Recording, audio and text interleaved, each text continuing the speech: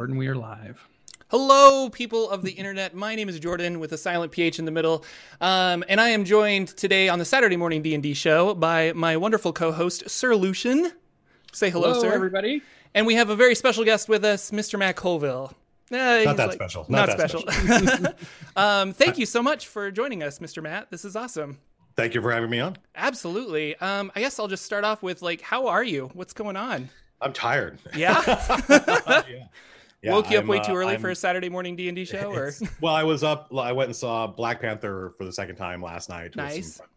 So we were out late. And then I've got a sick cat that we're trying to figure out what's wrong with. Oh, goodness. So I'm happy to have the vet that I have as a 24-hour vet. So yeah. Very late at night after going to the movies, I had to go drive to my vet, pick the cat up, and we try to find out if we can see what's wrong with my cat beast. But yeah, otherwise, the Kickstarter is a lot of work trying to find time to get writing done while dealing with spinning all the plates. But happily, I have a whole bunch of really good people helping me out, and so it's not as overwhelming as it otherwise would be. I don't know how I would have done this. I thought I could do a Kickstarter basically by myself. That proved not possible. Right. No way it can happen. I'm very lucky that a friend of mine who's the QA lead at Turtle Rock Studios just took it upon himself to kind of run this months ago, October. He realized if someone else doesn't take this over, Matt's never going to even get started. And so he just started doing all the research and making schedules and lists and saying all right, you say you want to get minis done. By the way, he's super skeptical of that because he's a QA guy. He's like, this is never going to work. Let's stick to our core competencies. And I was like, but minis are cool. And they're the thing that was really exciting me about the Kickstarter. All the other stuff in the Kickstarter I've done before, but minis are neat. And so he's the one that went and found the vendor and did all the research. And I mean, the first thing he did, by the way, it's great having somebody like this in your corner, by the way, I recommend it, is he said, give me something to do. And I was like, okay, I want you to go. And I think I made a list of 10 different Kickstarters in this category, some in the 5th edition category, some just tabletop role playing. And I just said, I want a bunch of data about these. I want to know how much money they raised and how much money they raised wasn't the thing we were that interested in. We were way more interested in how many pledge levels were there? How many backers were there at every pledge level? Could we sort of reverse engineer which pledge levels worked and which ones didn't work? Right. Because I think anybody that's been to Kickstarter, I've backed a little over 20 projects. You see stuff there where it's there's 20 different pledge levels. Yeah. What is going on? How I just want the thing. I am always that person that's I'm very happy to give you money. I very much want to support the creators, but make it easy for me to find the thing that is the product. I love Kobold Press. I love Kobold Press, but they have hired a designer to make their pledge levels. And I'm if you have to hire a specific designer for your pledge levels, maybe it's a little too confusing, but they do very successful Kickstarters. So yeah, people, I think that the success of the Kickstarter category, the board game RPG tabletop category on Kickstarter, is a result of them building inadvertently. I don't think Kickstarter, if you go to the Kickstarter front page, it doesn't matter what the most successful Kickstarter in that moment is. If it's a tabletop Kickstarter, it's not going to be featured on the front page. Probably. Kickstarter's all, they're obviously run by people who have a very specific idea of what Kickstarter should be used for. Right. And it's stuff it's often really esoteric stuff. But there is a definite community of tabletop gamers, mostly I think board gamers, but not exclusively, on Kickstarter. And they like all those pledge levels. Right. Me trying to make it simple for, my community is one thing, but it seems self-evident to me that the people who are really like backing Kickstarters and do it several times a year, when they see lots of pledge levels, they go, ooh, right, it's something for them to kind of research, look at, and pick between. Whereas I was very much let's make it as simple as possible. Let's have no more than 10 pledge levels. And in fact, I think that kind of screwed us a little bit, because there were definitely, if you decide let's only have 10 pledge levels in your Kickstarter, depending on what your Kickstarter's for, and we've got the stream and minis and a book, right, which is very weird. Combine that with only 10 pledge levels, and now there are a lot of people saying, but I want this, and there isn't a pledge level for that. This is why people have 20 pledge levels. Like a pledge level for multiple books, maybe. The people that wanted 3 books instead of one. Well, yeah, I think that is that's something that the pledge manager is designed to handle. And there's several different pledge manager companies, and we've talked to all of them. And So we're going to be launching a pledge manager at some point in the future, and that allows people to treat it a little bit more like a web store. Man. But there were a lot of really common requests that people wanted this plus that, and I was like, oh, that's a good idea. And sometimes I couldn't remember why don't we have a pledge level like that? We had several meetings. Mm-hmm. I'm like, these are good requests. Why aren't we doing this? I don't remember. And my friends are like, because you said we should only have 10 pledge levels. And I was like, oh shit, yeah. And your friends are, because you're right, you have a big crew helping you out. It's like Lars and Anna, right? So definitely give a shout out to those guys. I've got my friend Lars, who's kind of acting as the producer of all the swag, right? Mm-hmm. He's the one handling everything, like the stickers and the shirts and the minis. I handle book production. I'm the one that I have the contact with the printer, and then Anna handles like all the logistics of the live production of the Kickstarter. So she's the one answering a lot of the emails and doing all the research basically that Lars doesn't do, handling everything that's not a physical product. And then I've got my friend Jerry, who's our live producer, and he's also the IT guy at Turtle Rock Studios, and he's the one looking for space right now. So that was nice. Part of the Kickstarter was let's go raise money to and we didn't know when we launched the Kickstarter if we would get to that goal or how much money we would have. And I remember thinking, well, if it's $2,500 a month for rent and it's 3 years, that would be $90,000. Holy crap! Would Kickstarter, would the community fund $90,000? Probably not. So yeah. I had numbers in my head about like, well, if we only got this much from Kickstarter, then I personally would only be on the hook for this much money if we sign a 3-year lease. And I could probably do that without having to mortgage my house, right? So that's where we were, right? But very quickly, it was obvious that we had a completely different set of problems than the ones we thought we were going to have. And so Jerry's the one who's like, next week, we're going to be looking at spaces. He's the one going and talking to the real estate broker, and so there's a ton of spaces near where we all kind of live and work. And so that's next week. And also Jerry's the guy who's making all the tech that runs all the cameras and lights and stuff like that. So yeah, if it wasn't for them, this never would have happened. So it'll be like a Critical Role, almost like professional. Oh yeah. I mean, except for the fact that you're going to be watching a bunch of nerdy-ass game developers instead of a bunch of nerdy-ass voice actors, and those guys are professionally charming people. So the difference between their live stream and our live stream is going to be drastic. Those are things you can't fix with technology.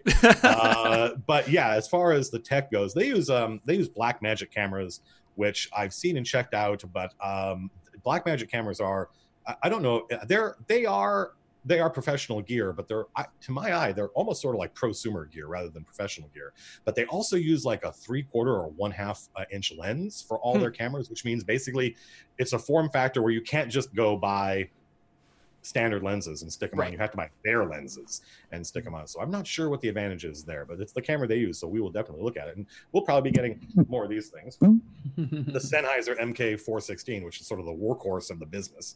It's the camera. It's the microphone that a lot of YouTubers, like MKBHD uses it. The guys at Linus Tech Tips use it. I've had one now for a year, and we'll probably have a bunch of those. Good.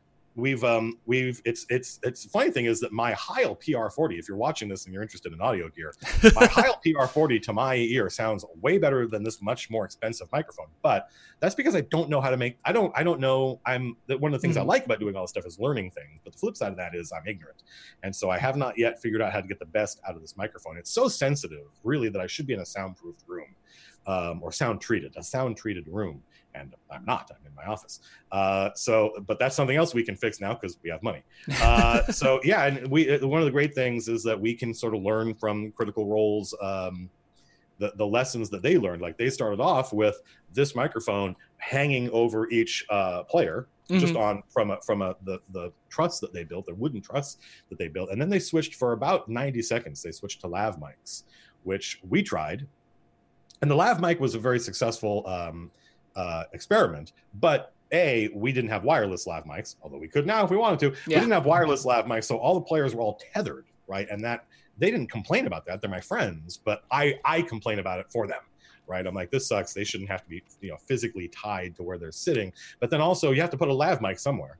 Right? It has to go somewhere. Yeah. And then when you turn to talk to another player, all of a sudden you get this kind of singing in the rain, silent movie recording sound thing where it doesn't make sense anymore. So then they went to microphones on the table there's one episode where you can see they have mics just sitting on the table, but then every time they roll dice or every time they put a book down, you hear this huge thump. So they've now gone back to the Sennheisers, but I think now they're almost on booms. They're like pointing at the players as opposed to hanging. Kind of like the shotgun mic stuff. Yeah, that's exactly it. Yeah. So, how many of those do you need for streaming though? Like 2, 3? One for each player. One for each player, really? Okay. One for each player you need, because they are these mics are specifically designed to, like, you point them at something. They're almost like parabolic mics. They're not, but they're almost like you point them at something and they pick that up, and they don't. Right. They're with like they pick up things directly behind it.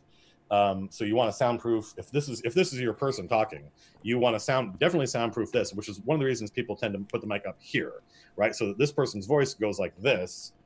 But it's very little of the slapback, is what they call the echo, is bouncing off the roof, for instance, and coming back to the mic. But yeah, it's tricky.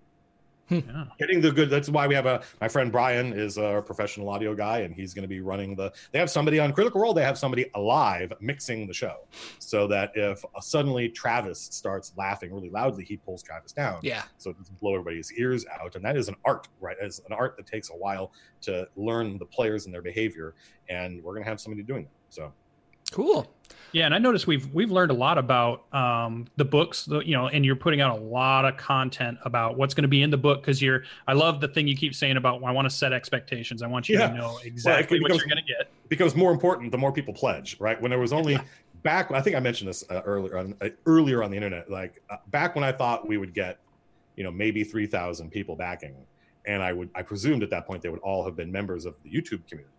I was less worried about that because those people all kind of know my design and my philosophy, and that's what they're going to get. But now it's self-evident that a whole bunch of people are pledging. Like, once you hit $1 million on Kickstarter, you become what's called a must back, which means that people will start backing it just because they don't want to miss out. What is this thing? What is this thing? Yeah. And I want to make those people happy too, right? I want to make everybody who buys the book feel like they got something cool, and that means setting expectations and making sure, because you start noticing, go to any of the comments or go to the subreddit, and people have sort of turned, not everybody, probably a minority of people, have sort of turned this book into kind of like they project all of the things that they wish 5th edition did onto this book.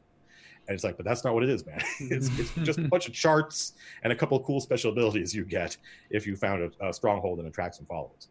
Yeah. How much of the book is done right now? Because you're working on it actively, but I would say 60 to 70% of the rules are done. For instance, all of the I'll do a video update about this in the next 2 weeks before the Kickstarter is over, showing off how some of this stuff works behind the scenes. But all of the follower charts are all done, and that was a lot of work in Excel trying to figure out, because each different class has a different percentage chance of attracting each category of followers. So some classes attract military units more readily than others, right? Like paladins and fighters tend to get military units more than warlocks do. And this betrays some biases on my part, I would say more cultural assumptions, right? Like, what's the difference between a warlock and a cleric? One of them serves a god, and the other one dabbles in powers that man was not meant to know. And there's a semiotic meaning to those things, right? That in a culture, a cleric would be more popular with the common people than a warlock. A warlock would freak people out, right? Whereas a cleric is more like, I serve the community. And these assumptions impact what kinds of followers you can attract. But every time I say that, and this is the nature of the beast, this is not a bug. Every time I say that, somebody's like, but my warlock is the hero of the people and everybody loves him. And I'm like, that's fine. Like, there's lots of ways. We literally had somebody saying, like, in the assumption, like I write about in the Paladin follower chart sample, which you can read online, that Paladins come out of the Cavalier tradition. And that's not an assumption of your campaign. That is true in the real world. That's where paladins come from, right? That is an objectively true statement that I was making, and people took exception with that because they are running a paladin that doesn't have a horse or care about that. And I'm like, that's fine. That's fine. That's fine. But the game has its roots in a tradition that I am well familiar with, and those traditions are represented in the rules. So each class has its different chance of attracting different kinds of followers, and then even within that chance, you can have two different classes that both have a 15% chance to attract ambassadors, for instance. But this class, there's only 3 ambassadors, and this one there's 8, right? And so you have a much, even within a specific, so it all changes from class to class, and so all that stuff is done.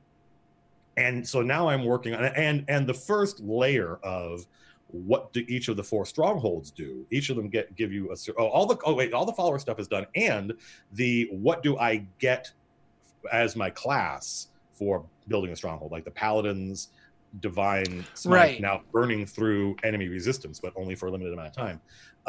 All that stuff is done, and now what each stronghold does is done. But each stronghold also needs more optional abilities. Because not all of them, I mentioned this online somewhere else, not all of the strongholds give you, some of them empower your character in combat, some of them don't. And there are going to be players and dungeon masters that don't like that. They want it to be, no matter which stronghold I pick, I get some cool ability in combat. So I got to make sure that works. And I've got ambition. There's stuff I want to do. Like, it would be nice if, for instance, right now it's to use the paladin to continue with that example, if I found a stronghold and I've rested at it, then for the next n number of attacks or days, I get this improved divine smite. But it would be nice if that were different depending on which kind of paladin you were. Yeah. Right. It would be. I don't know if we're going to do that, but it would be nice. It depends on how much design space I can find there. That's a big problem with. Thank God for 4th edition and ripping that stuff off. But it's one of the problems. Like it's always It's always tricky with a system that is as there's a lot of the stuff that you might sitting down to design a new ability or enhance an ability for a given class. You very quickly realize that Wizards of the Coast has already gotten there, and there's a spell that does this, or there's an Unearthed Arcana article that covers this. And you're like, okay, well, do I just do it anyway because how many people are using that Unearthed Arcana stuff, or do I have to try to come up with another way to give these classes new abilities that doesn't step on any of the other ways they can get similar abilities? So that's the challenge right now.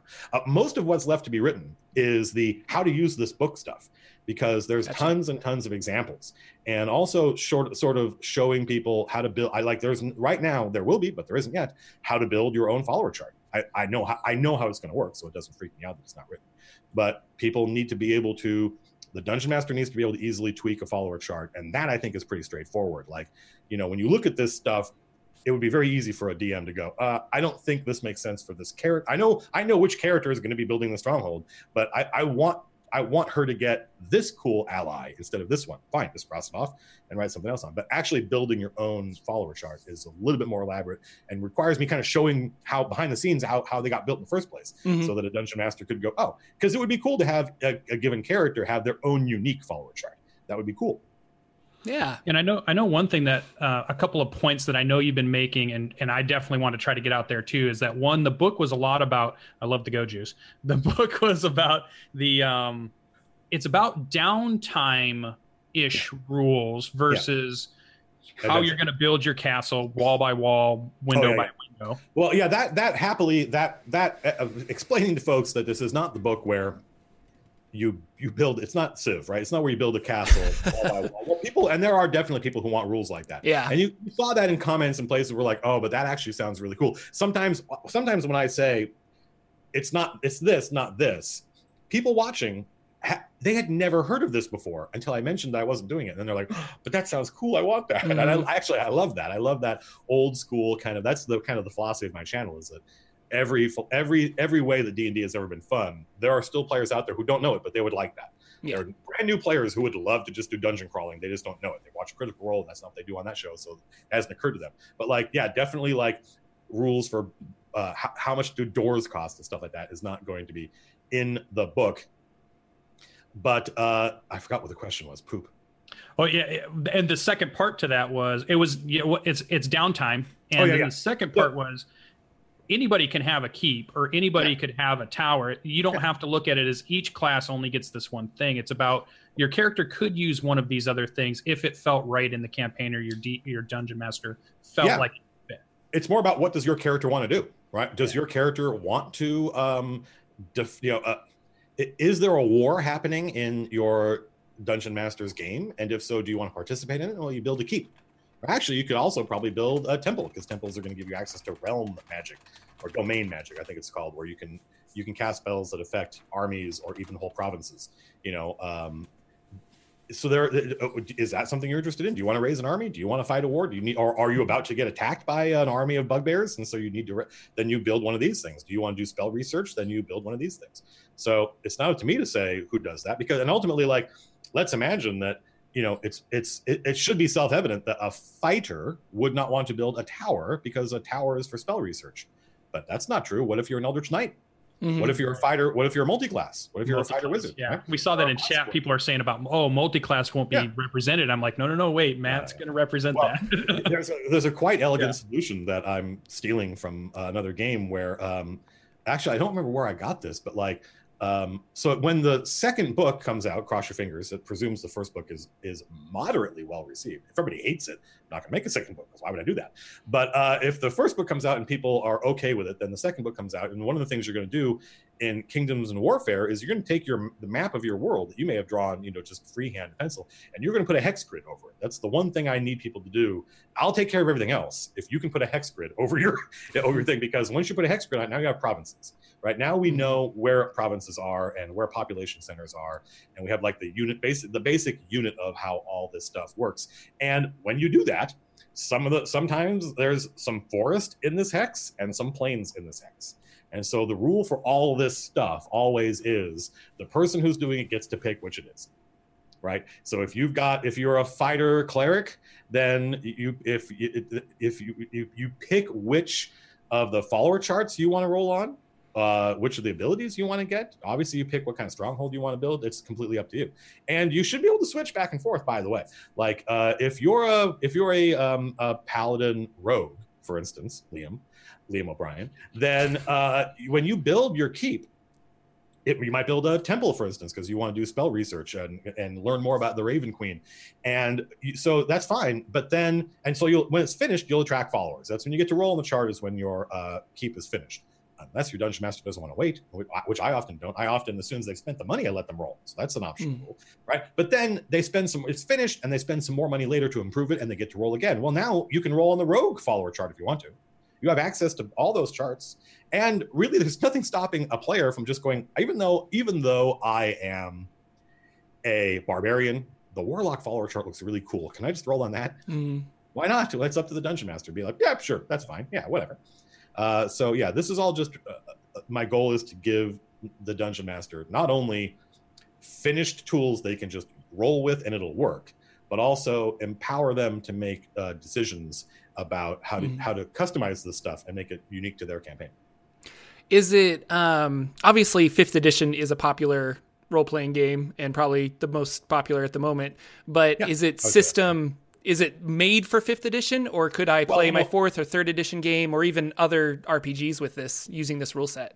I would say it's mostly system agnostic, but once you get into modifying class abilities, for instance, then that's not system agnostic. Right. But it depends on, like, from, I think the 3 editions, including the 5th one, there are direct analogs for a lot of these abilities, right? Like Paladin's Divine Smite is also in 4th edition, for instance. If you're playing Advanced Dungeons and Dragons, I'm not sure what the equivalent is, other than like I actually, it's been so long I don't remember what paladins, what special abilities, if any, paladins in 1st edition get. Special abilities are sort of it was more they're a somewhat modern invention. So it depends, but I say 80% of it is going to be like, are there still gold dragons in your game? Then yes, if you roll a 96 on this chart, you get a gold dragon ally. Yes, and that can easily be true in any system. Yeah. Things like ambassadors, like you attracted an orc ambassador has come to your court, right, and said, "Hey, I represent this orc tribe." What does that mean? It means you can buy orc units now. You didn't used to be able to buy orc units because you're a human, right? But or you were able to buy them; they just cost a lot of money, right? Typically, there's a chart about like who can recruit what units and at what cost, and what does that have to do with what edition you're in? Nothing. It doesn't even. You can do that in any game. You can do that in 13th Age. If you attract a blacksmith, the blacksmith can make armor and weapons for you, but can also enchant those things if you bring them the right goop. And you have a wizard. You have to have access to. It can be another player character, whatever. If you have access to a wizard or any kind of arcane spellcaster, then they can make weapons for you. What does that have to do with what edition you're in? Nothing. Yeah. Right? Yeah. It feels like a good fit with the West Marches style game too, where you're building the town up where you're starting as you go out and you're coming back. Well, yeah, again, it does. Like if you're playing a game set in a big city, it's going to be somewhat problematic because where are all these guys? But actually, there's no like frontier. Like, would a stone giant show up in the middle of a city and say, "Hey, I like what you're doing. I want to help out"? Maybe, but yeah, there's definitely a set of assumptions that you're dealing with. Somewhere around here is the forest primeval, right? In which there are beasties that, like, you know, what does it mean to have like an orc ambassador show up or an ambassador of the orc tribes? That means there has to be one of those nearby. And again, if you're in a giant big city and your entire campaign is urban, then that would be an interesting challenge for the dungeon master. It'd be kind of fun, right? Because that means that somewhere in the city are orcs. There's obviously a military orc presence in the city because this dude just showed up that now allows you to buy orc units for an army inside a city. So I think that the utility function of the game is somewhat different if you're in a giant urban game, for instance, or if you're if you're just purely on a boat going from island to island. That's going to be different and weird. But it does assume a kind of old school chaos versus law, kind of civilization versus wilderness, West Marches milieu. That's a good point to segue to, because you did finally meet your last. Really only like your goal, the one that you had put out to try to be the top RPG book released on Kickstarter, which you have blown past, and it's the pirate ship. So tell us all about the pirate ship. How's that going?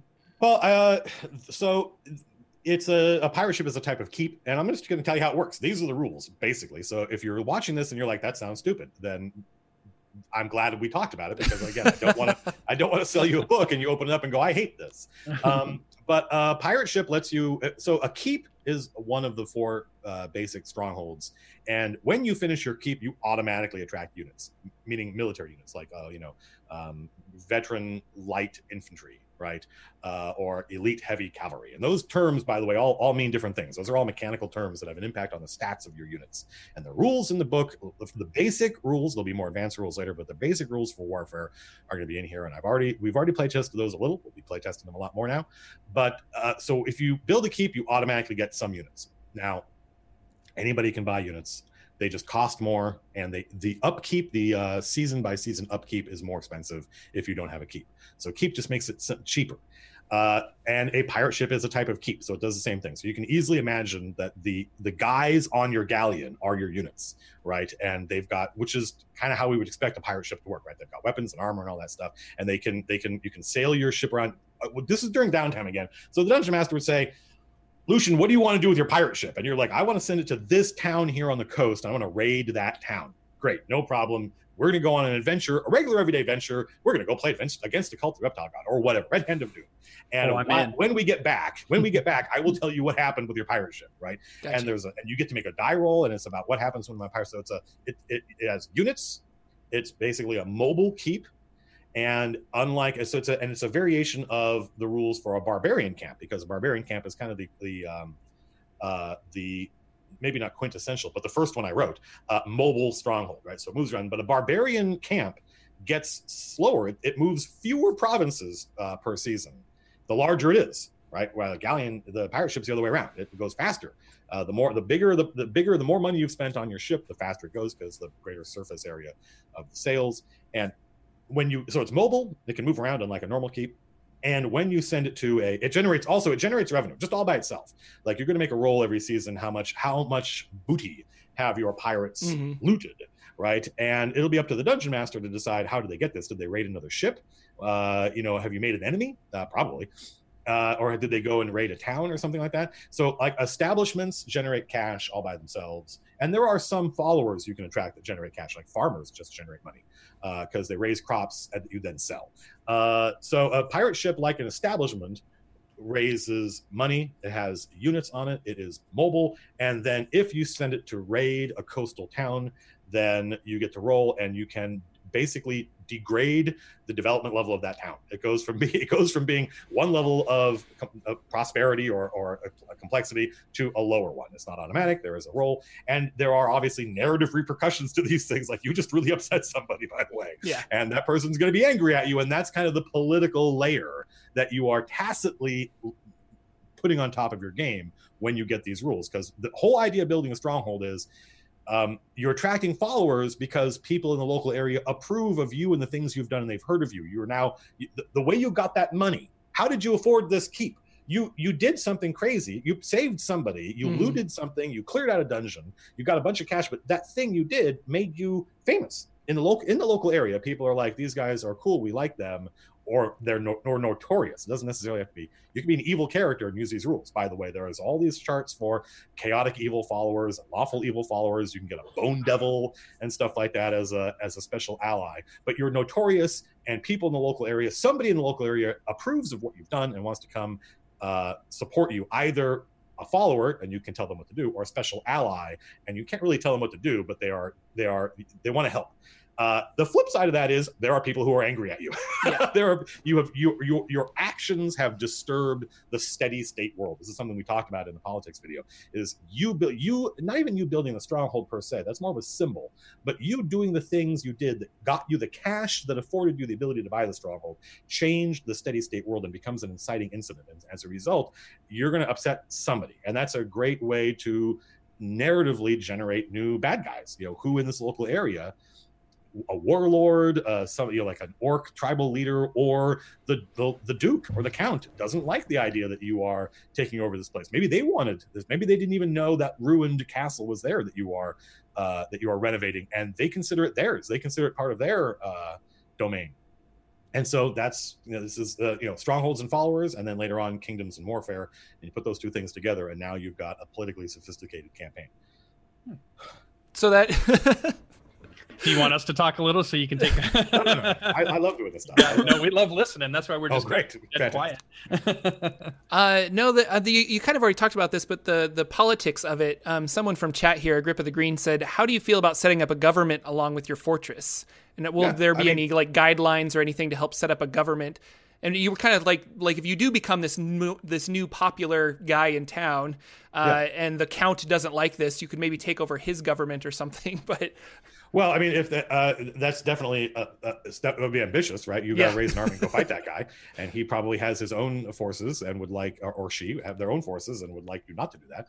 But there's definitely language in the book for, hey, you're basically building a small town. Like the people, when you roll in the follower chart, those aren't the only people that show up, right? It takes a lot of people to build or renovate any kind of stronghold. Right. It takes carpenters. It takes stonemasons. It takes people providing food for all these people, right? Traders and carters and ultimately farmers. And those people all have families and they live somewhere, and they're eventually going to want to move onto your land because it'd be easier to live here than it is to go home every night. Or, but you're this huge camp arises around your keep, and that camp becomes a kind of town, and that's your town. How do you want to run it? Right. And so there will be language, if I remember, there will be language in the book for, like, if you watched, did we live stream this? I do not remember. But when Nicodemus, my friend EJ's Eldritch Knight, when they decided they were going to take over Broken Spire Keep from Night Below and renovate it, and he was going to make it his, I made sure that there was a session where, the people working the land, the people helping him build this place, one of them was a kid, and there was a very wealthy stonemason, and the kid stole the stonemason's, I think it was a torque or something. It was really that he had taken off for work. The kid just stole it and got caught. And now it's up to, this is the simplest possible drama imaginable, right? This kid who's on your land has stolen something. What are you going to do? And it was fun. There's a great series that I strongly recommend all Dungeon Masters watch. I believe it's free online, called Ethics in America. It was done by PBS, and it's like almost like real world D&D, where this moderator has a bunch of guests on, and the subject is like, what is the role of a reporter in a war? Right? What is a doctor's obligation to a patient? But the people he had on his show were like, that's General Westmoreland. That's the dude that was in charge of the war in Vietnam. He's pitching all these hypothetical situations, much like a dungeon master, right? And then constantly permuting them and throwing the guests curveballs. And you watch that show and you're like, this is what a dungeon master does. And that's so when EJ has on his land this very simple crime, and he's trying to figure out, what do I do with this kid, right? And the kid has parents, and he needs the parents as workers to build his castle. And so I'm constantly tweaking. Just when he thinks he's got it figured out, I have another NPC, another villager, complain and get disgruntled about this solution, that solution, and he's like, this is harder than I thought, right? And that's the juice. That's the goal of the dungeon master, is to put the player into these situations where they believe in what's happening, but there isn't an obvious right answer. And so there will be language and advice for how to do that stuff in the book. Cool. Yeah. And the Kickstarter really is it's like a 3-pronged monster. You got a trident going on of stuff that you're offering, and we've already been a very weird Kickstarter. Yeah, we've been hearing a ton on the book itself, which is great, because I think that's where, and I guess the question will be, do you think this is where you're getting most of your pledges from? Is it from the book? Are you getting most of your pledges from the stream? Are you getting most of your pledges from the miniatures? Because it's really a three tier thing that anybody can do. I think we'll see. We'll probably do like a survey afterwards, and who knows how many people will fill it out. But I strongly suspect that at least the early, it may be changing over time as people in different parts of the internet hear about this thing. But certainly the initial success of the Kickstarter, the first $700,000, that was just people in the community who just want to support the channel. Right? That was people who watch, like, I think I mentioned this somewhere else. I talked about, like, in the 20 or 30 seconds it took me between clicking go live on the Kickstarter and switching to the YouTube page, so the YouTube video was also live at the same time and people get notifications. In however long it took to do that, we already had 3 pledges. What? I was looking online, and somebody on Twitter was saying, I was on his page hitting refresh. I knew that he was going to do it that day. and that's the thing, is we hadn't said, hey, it's going live tomorrow. I had said only 3 days earlier, I had said, we've submitted the Kickstarter for approval, because you have to.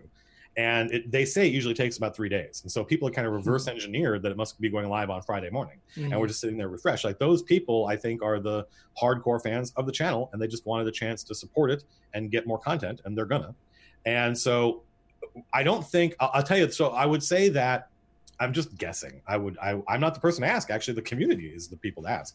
But I would guess that it's probably split 50-50 between stream and book. And of course, I think a lot of people want both. I think the minis are I think there are people that think, I don't think we've really given people enough information to make good decisions about the minis. We've only got one piece of concept art, which, and in retrospect, that I should have, I thought that I naively thought that people, this is so dumb. I thought, well, we'll show people what one mini will look like, and they can kind of imagine what the rest of the minis will look like. But that's not a good strategy when you're asking people to spend money.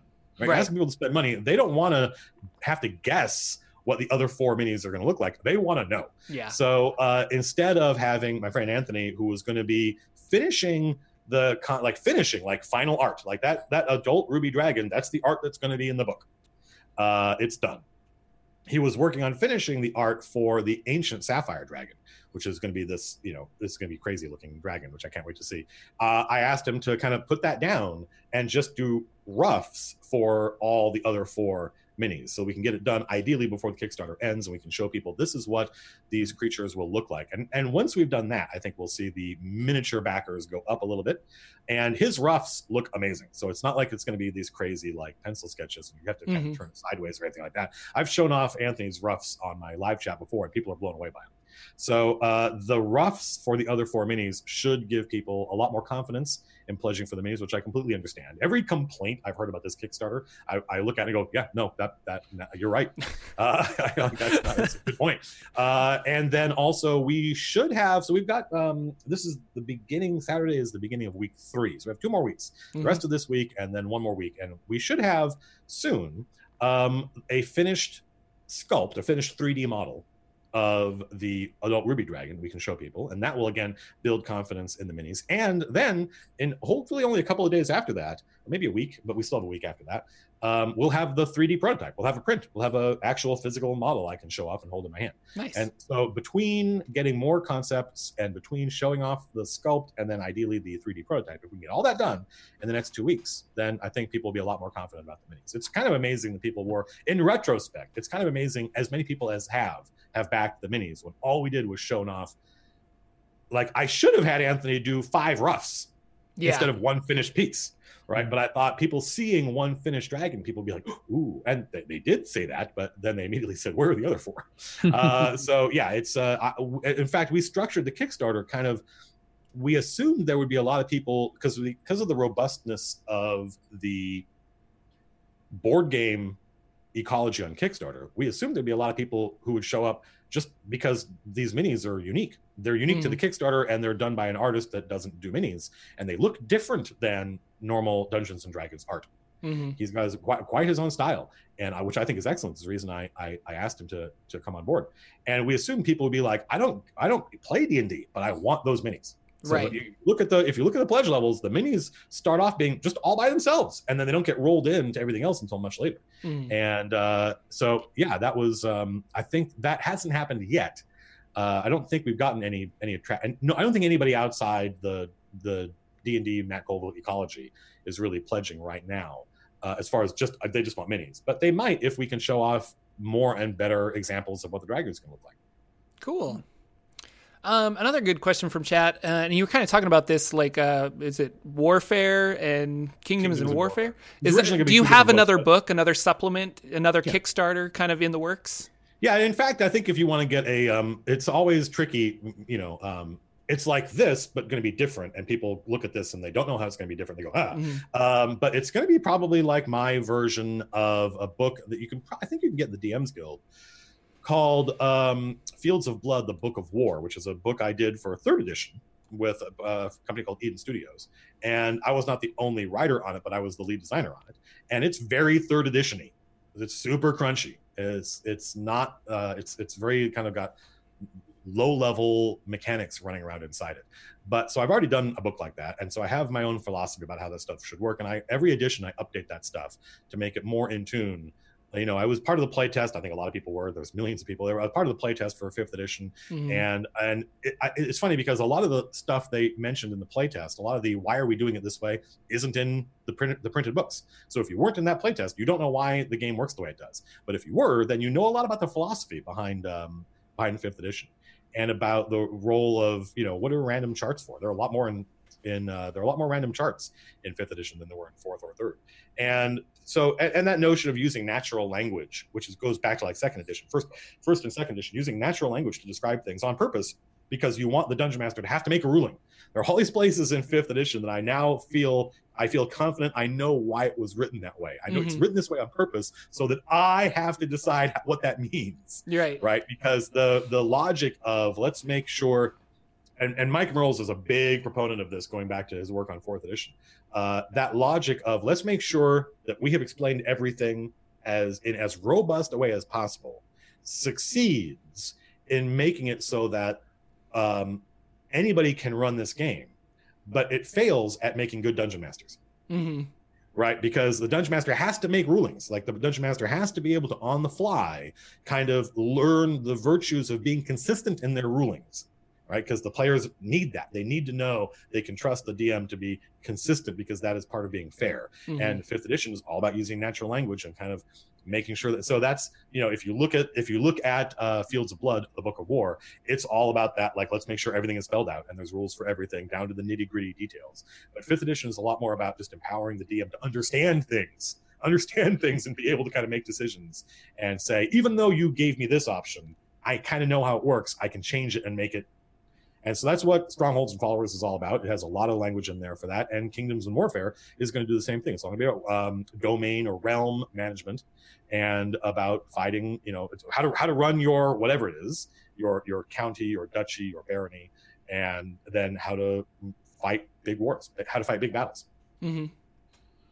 Excellent. And with the stream, which is actually I was number 504 of your Kickstarter. So and I love the book. I'll probably use the book, but I am super excited about the stream. Oh wow, yeah, me too. I know a lot of people are saying want to compare you guys to Critical Role, and I love that show too. But it's not really the same because to me, your show, which you can see on your channel even earlier, that you even already had done. Yeah, we've already streamed. Yeah.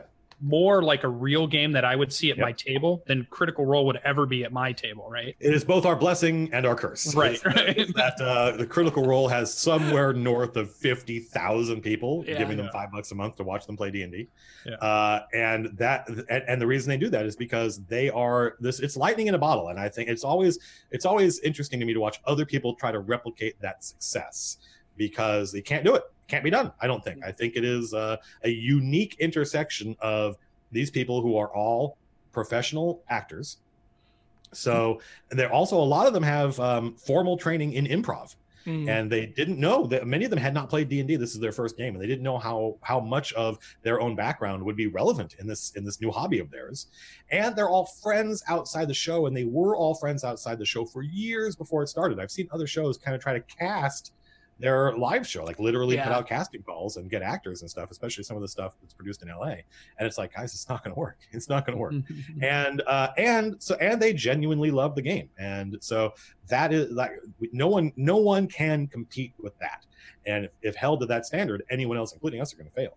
But the thing, I don't even think that our major, I was actually talking to Matt Mercer about this, this last week at lunch, and he was like, the thing that separates your brand from mine, if I'm Matt Mercer telling the story, is that he goes, you give everything away and I keep everything behind the screen, right? He goes, where you are constantly showing everyone, here are all my notes, here's everything I did, because you want them to run the game, and that is the value added to your stream. It's not that you're normal people. There are lots of normal people you can watch online playing D&D. It's that I've been doing this for 30 years and I've developed a lot of techniques and tricks, and I want you to have them. And if you can come sit behind the screen with me and see all this stuff, you will. I said that when I first started the YouTube channel and it was taking off, quote unquote, and it was doing well, I was like, I gotta stream. I gotta show people, because they are building this version of Matt Colville in their head, who is this demigod, and his game must be amazing. I'm like, no, it's not really. It's just like everybody else's. Just a game. It's just like everybody else's. I'm not that guy. I'm not who you think. I'm just a regular schmuck like the rest of you. And I've been doing this since 1986, 87, and I still get incredibly nervous when I start, and I hem and haw, and it's it's just like anybody else's game. And so that's not, for a lot of people, not going to be that entertaining to watch. But for some people, it's going to be super revealing and empowering, and it's going to make them feel like they can do it. Every time we stream, I have people who have in the chat have gone, oh hell, I can do that, and I'm like, yes, you can. But that being said, I am a professional storyteller. I'm a writer, and I think that there is definitely, so far, one of the things I've learned, which I didn't expect, by the way, was that people like the crazy ideas I come up with. People like the fact that Tom was the master of locusts in my game. He was a monk, and there are unique monk titles in my game that I made up, by the way, in that moment when I wanted to make an encounter with a bunch of monks more interesting. I was like, what, one of these guys is, I'll make him the master of locusts. I didn't know what it meant. But I'm making that kind of like on-the-fly improv world building that I do. I definitely have discovered there is it may be very small, but there is an audience for that. There are people that are like, Matt's ideas are cool. And so if you want those ideas, this is the stream where they are featured. Yeah. What are you most excited about from this Kickstarter? Like, are you the book or the stream? Like, what's giving you anxiety? Like, what's on your mind when you're dealing with this? Well, definitely the overwhelming sense that I have is one of concern that I deliver the things we promised. Yeah. I don't, again, people project onto this. They see the book and they imagine that it's going to be like when we were talking about pirate ships. Suddenly, and for a lot of people, the book became the pirate adventure book. Right. And I was like, no, it's not what it is. It's literally like half a page of text about pirate ships. So people project onto this, and they imagine that the success of this Kickstarter means that I'm now, running around like Kermit the Frog, being like, yay, and I've got just scads of money that I'm sleeping in.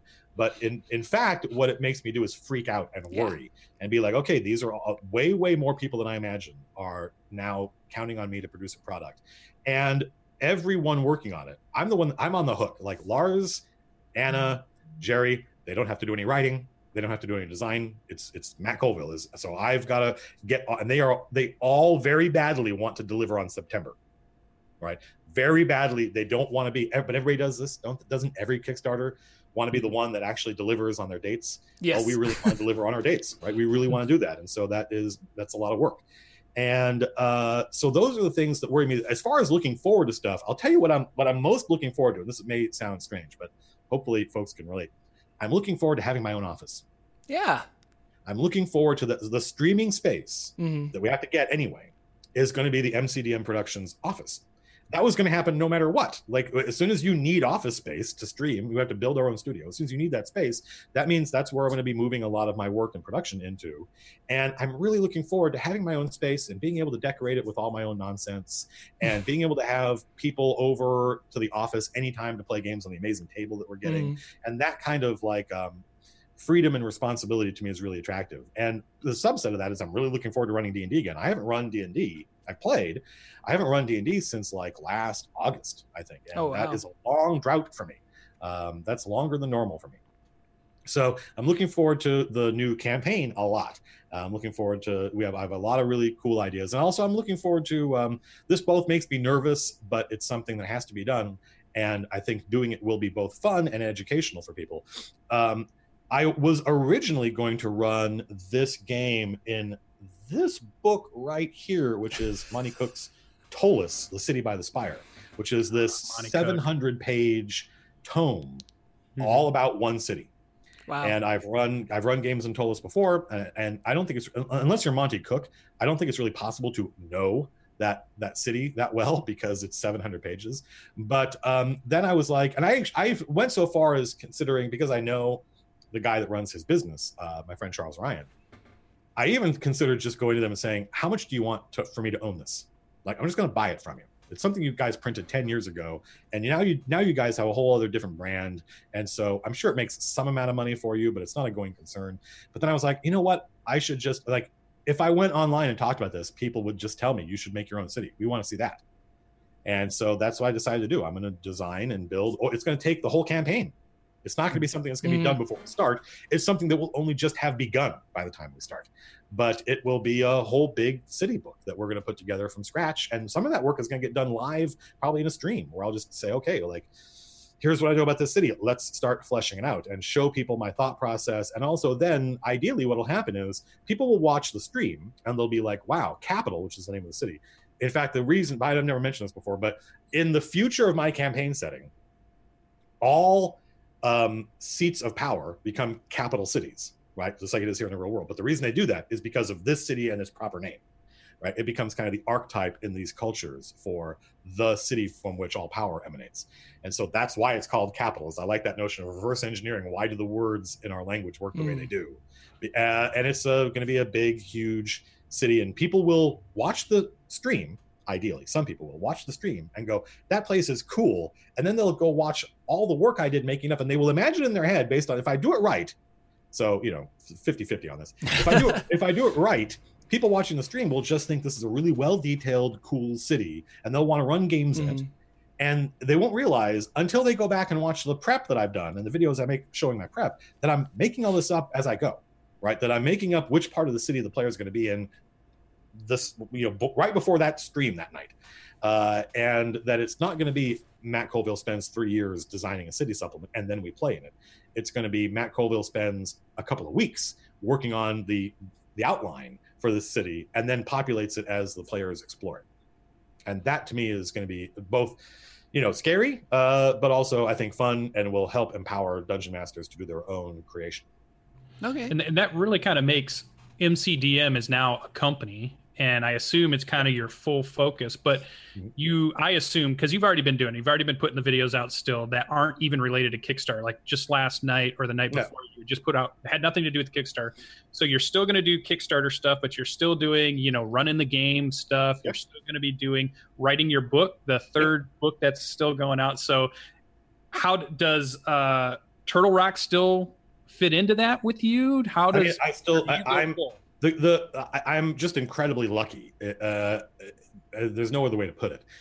But Turtle Rock doesn't really need any writing right now. They need a little bit. They need a couple of hours a week, I would say, of writing, and maybe even not like a couple of hours of this week and then nothing for a month at this stage.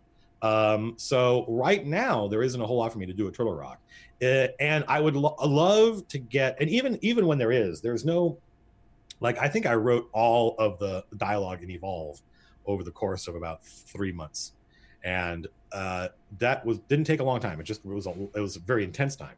So, it's up to those guys, but the arrangement we have right now is that sort of like on retainer, where it's when we need you, we know we can count on you, and that makes me happy because that's what I want. I don't ever want those. I love those guys. I would not have gotten here without them. My first camera that I bought was with my bonus from Turtle Rock that year. So I love those guys, and writing and video games are close to my heart. So it's like when they need me, I'm going to get the writing done. And it's possible that there'll be a project in the future that requires a lot of writing, but that could only happen at a point where MCDM is more stable anyway, because it'd be so at this stage of production, it would have to be like not even this year, like next year. And so it's my hope, like, I've got a schedule of writing right now. I'm ahead on the schedule for writing. Who knows how long that will obtain.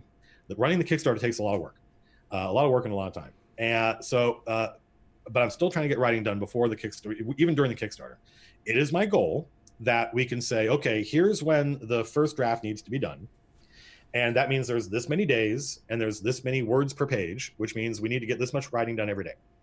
And I am not somebody that I can't write for 8 hours a day.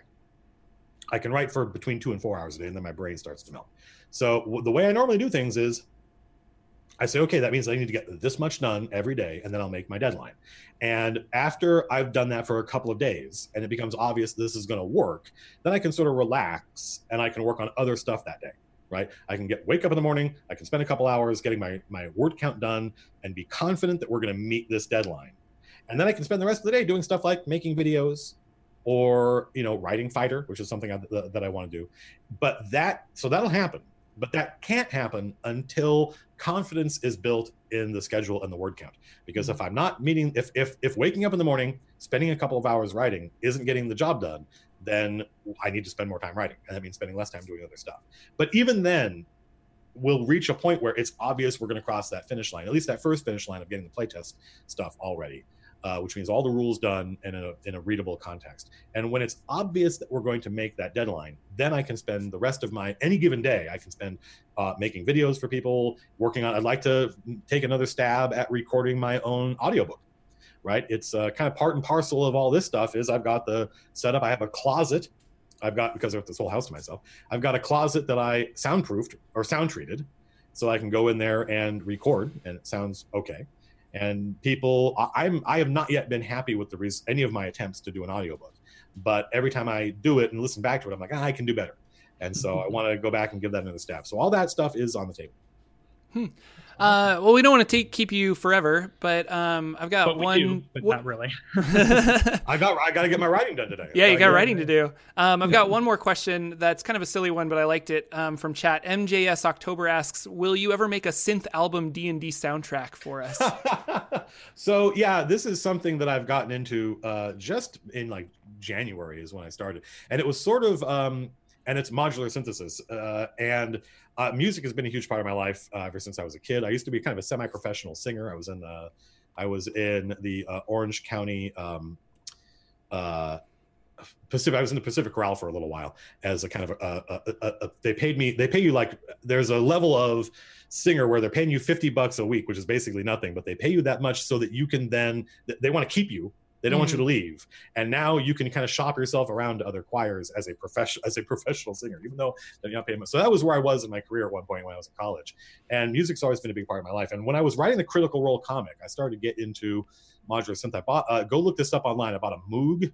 It's technically Moog, but come on. Moog Mother 32. And the Mother 32 is a self-contained synthesizer in a box. And I watched a video of this dude, and he was basically playing Blade Runner music. And I was like, what is that? How is he doing that?